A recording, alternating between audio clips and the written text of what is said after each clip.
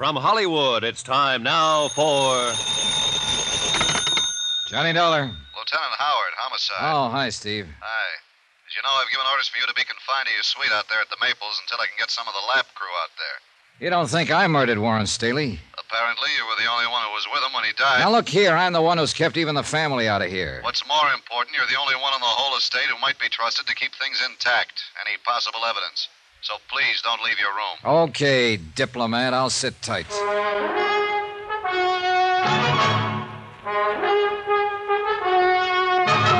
Tonight and every weekday night, Bob Bailey in the transcribed adventures of the man with the action-packed expense account, America's fabulous freelance insurance investigator. Yours truly, Johnny Dollar.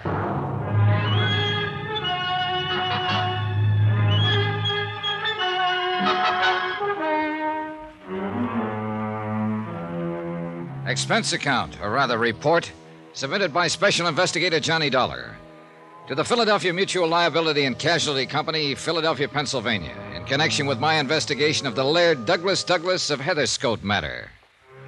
No need to itemize expenses at this point because there are none.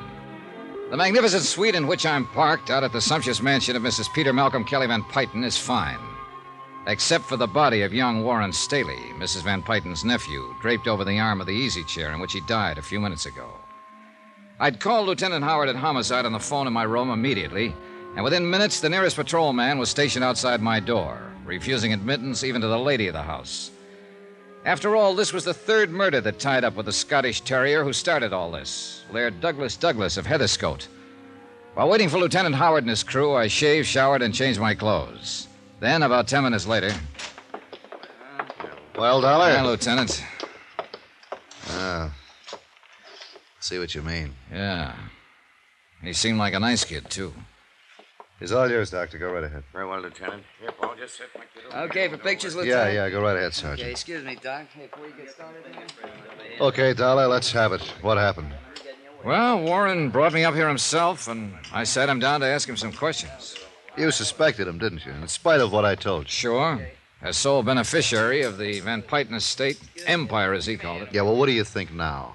But you were right, that he was clean. Anyhow... My poor darling Warren, where is he? No, take your hands off me. My boy Just a is minute, dead. Mrs. Van Pyton. No, you can't keep me out. This is my own house, and this is my own Yes, nephew, I'm my sorry, boy. but you'll have to wait until we can get everything clear. This terrible, terrible Mrs. Van thing. Pyton, if you'll just wait until we finish. Just a minute, Lieutenant. Hey, whoa, young fella, hold on a minute. Who are you? Johnny Dollar, who are you? Ronald Kenworthy, his best friend. What happened to him? He was poisoned. Poisoned?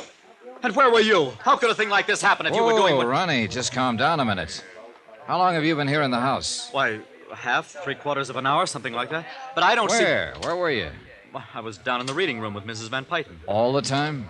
Then out in the garden. Alone? Yes, except for a few minutes while I talked to Hastings, the butler, out there. What were you doing in the garden? I was on my way up here by the back way to see Warren. I've always used the back staircase from the garden, ever since we were kids together. This suite of rooms used to be our playroom, ever since I can remember. All right. Go on with what you were saying. Well, then about that time, or a few minutes later, I don't know exactly, I heard the police car come screaming up the driveway. That was the first that any of us, Mrs. Van Pyton or Hastings or I, that any of us knew that something was wrong, that something had happened to Warren. But now look here, Mr. Dollar, I don't... Kenworthy, you two. What? You'll have to leave with Mrs. Van Pyton until we're through in here. Oh, please, Ronald, help me. Help me. But I... Go ahead, Ronnie, go ahead. All right. Oh, come on, you poor old dear. Poor old dame. Sorry for her. You finding anything, Doc? Yes, I think so. I certainly think so. Be with you in a minute. All right. You better go on with what you were saying, Dollar. Well, not much more to say, Lieutenant. Warren felt the same way you do, that Branson at the insurance company does. If anything happened to the dog, Laird Douglas, it'd be the end of Mrs. Van Pyton. That the murders of the dog's handlers, caretakers, were purely incidental to attempts on the dog's life. But what? Well, he apparently was as concerned over this whole thing as we've been. Said he had a very strong theory about who might be back of all this. Who, did he tell you? He was about to when this, whatever it was, hit him. Well, I'll tell you what it was, Lieutenant. Yeah, Doc? Oh, this is Mr. Dollar. Oh, yeah, Mr. Doc. Dollar. Norfolk acid. Same thing that killed the two dog handlers and was used on the dog itself. I can tell without further examination. Wait a minute, Doc. Wait a minute. If the dog got the same thing that killed a couple of grown men... A dog with a much more sensitive stomach, unused to all the strong food and drinks the human stomach is constantly abused with, the dog would immediately regurgitate and retain only a minute amount of the panorphic acid. I see. In the case of Warren Staley here, it was added to the Scotch whiskey he drank. Traces of it in his glass and in a full glass beside your chair. Well, Doc, have you checked those bottles in the cellarette? Just about to. Which bottle did he pour that out of, Dolly? The one right next to that bottle of VO there. Wait a minute. This isn't the same bottle. What? Well, the one he poured from was half empty. This is nearly full. Hey, now, what's the matter with you boys? What's up? You let somebody switch bottles a minute ago? Oh, there's nobody's touched a thing yet. Oh, wait a minute. Nobody else came in here besides Mrs. Van Payton and young Kenworthy? Hastings, the butler, but he just stood in the doorway. Sure, that's right, Lieutenant. Yet somehow, between the time Warren Staley poured those drinks and now, somebody switched bottles. Unless you're wrong about this, Dollar. No sign of the poison in this one, Lieutenant. It's the only Scotch bottle. You been here in the room all this time, Dollar? Yeah, sure. And in the bath, I shaved and showered and dressed while waiting for you to get here. But only after one of your men came and parked outside the door. Well, where does this door lead to? Well, it's the dog's quarters, 2 rooms. Oh, I see. Come on, Dollar. You mind wait for us? Yeah, right. I'll be here. What about that door beyond? Oh, that. Mademoiselle Poirot, the dog's governess. Well, where was she? How should I know? I didn't even meet her. Wait! Ah, the Folies Bergère. Yeah, I guess I should have knocked. Who are you? Why you come in this way while I'm dressed myself? Sorry, mademoiselle. We're the police. Police? What have I done that you should see me this way? Well, nothing, ma'am, nothing. But how long have you been there in your room? Only 2 minutes. I came in the back way to change my clothes. Yeah, that was obvious. It's my day off. I have big date. Not now, you haven't. Get dressed, and I'll send an officer in to escort you downstairs. Come on, Dollar. No, you cannot do this to me. I've done nothing wrong. You cannot make me stay here. Say, Pete, send somebody around the back way to cover the governess and take her downstairs for questioning. Yes, sir. Hey, Ransom? Yo. And Johnny, looks like you goofed. Hmm? While you were showering, somebody came in through her room, through the dog's quarters, and did the bottle switch on us. Oh, well, then we're even. Yeah, we're... What? You have very carefully mussed up any fingerprints that might have been on those doorknobs. Oh. Jerry, see if you can get any prints off those doorknobs back there. Right. If I haven't wrecked them. But, Johnny, if I didn't know about you and your reputation, I'd peg this on you so fast you'd... You haven't been holding out on me, have you? I assured him that I hadn't, then went downstairs to the monstrous living room and sat in while we went through a routine questioning of everyone in the household.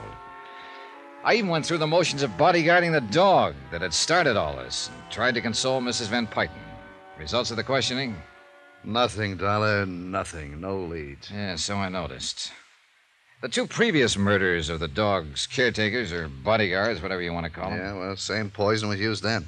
In their food as well as the dog's. But why? Why, Steve? Why? Why they?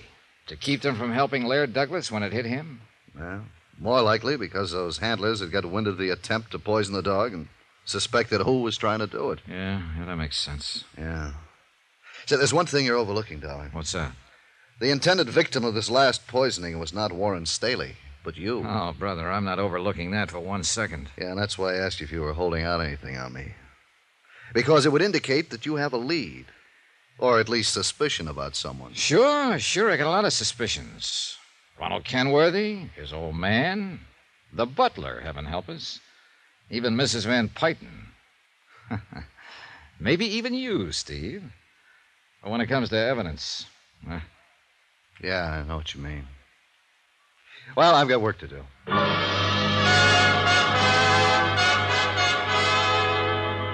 Looking for the proverbial needle in a haystack was nothing compared to hunting for the poisoned bottle of scotch that was no doubt stashed away somewhere. Far, far into the night, a regular army of policemen probed and dug and poked around. They opened drawers and closets and cabinets, pounded on walls, looking for sliding panels and secret compartments, went through the trash, sifted a trash heap, dug up any freshly turned earth they could find on the grounds, even climbed trees. Yeah, they prowled through attics and basements, looked everywhere. Result? Nothing. Meanwhile, I stayed close to Mrs. Van Payton. And I'll say this for her. In spite of her almost silly infatuation with that dog, she showed real strength of character. We sat alone together in the reading room. I know, Mr. Dollar, there's nothing I can do to bring Warren back. Therefore, there's no point in simply sitting here weeping over him. Yeah, that's true. But it isn't easy because it meant more. I'm sorry.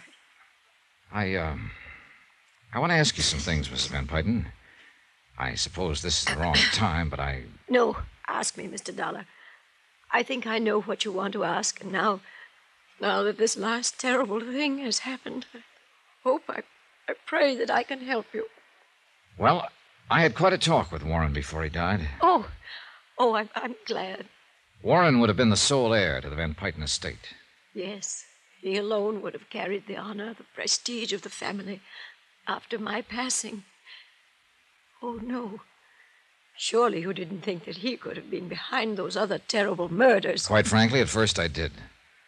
But he told me something else, and it's bothered me. About Mr. Kenworthy and his son. Ronald?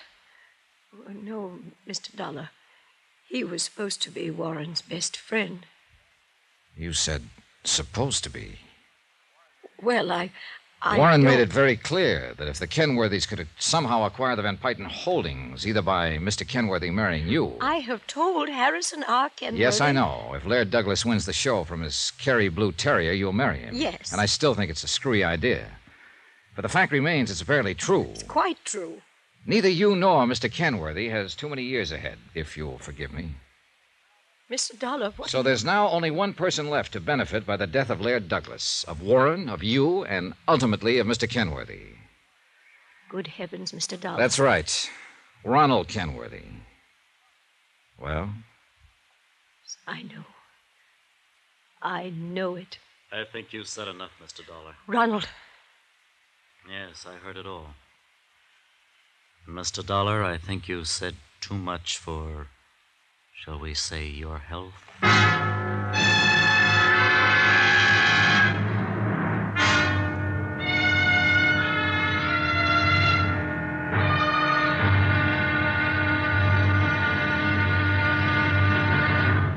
Now, here's our star to tell you about the final intriguing episode of this week's story. Tomorrow, all cards are laid on the table. And believe me, the deck proves to have been stacked right from the beginning. Tomorrow, the wind-up. Join us, won't you? Yours truly, Johnny Dollar.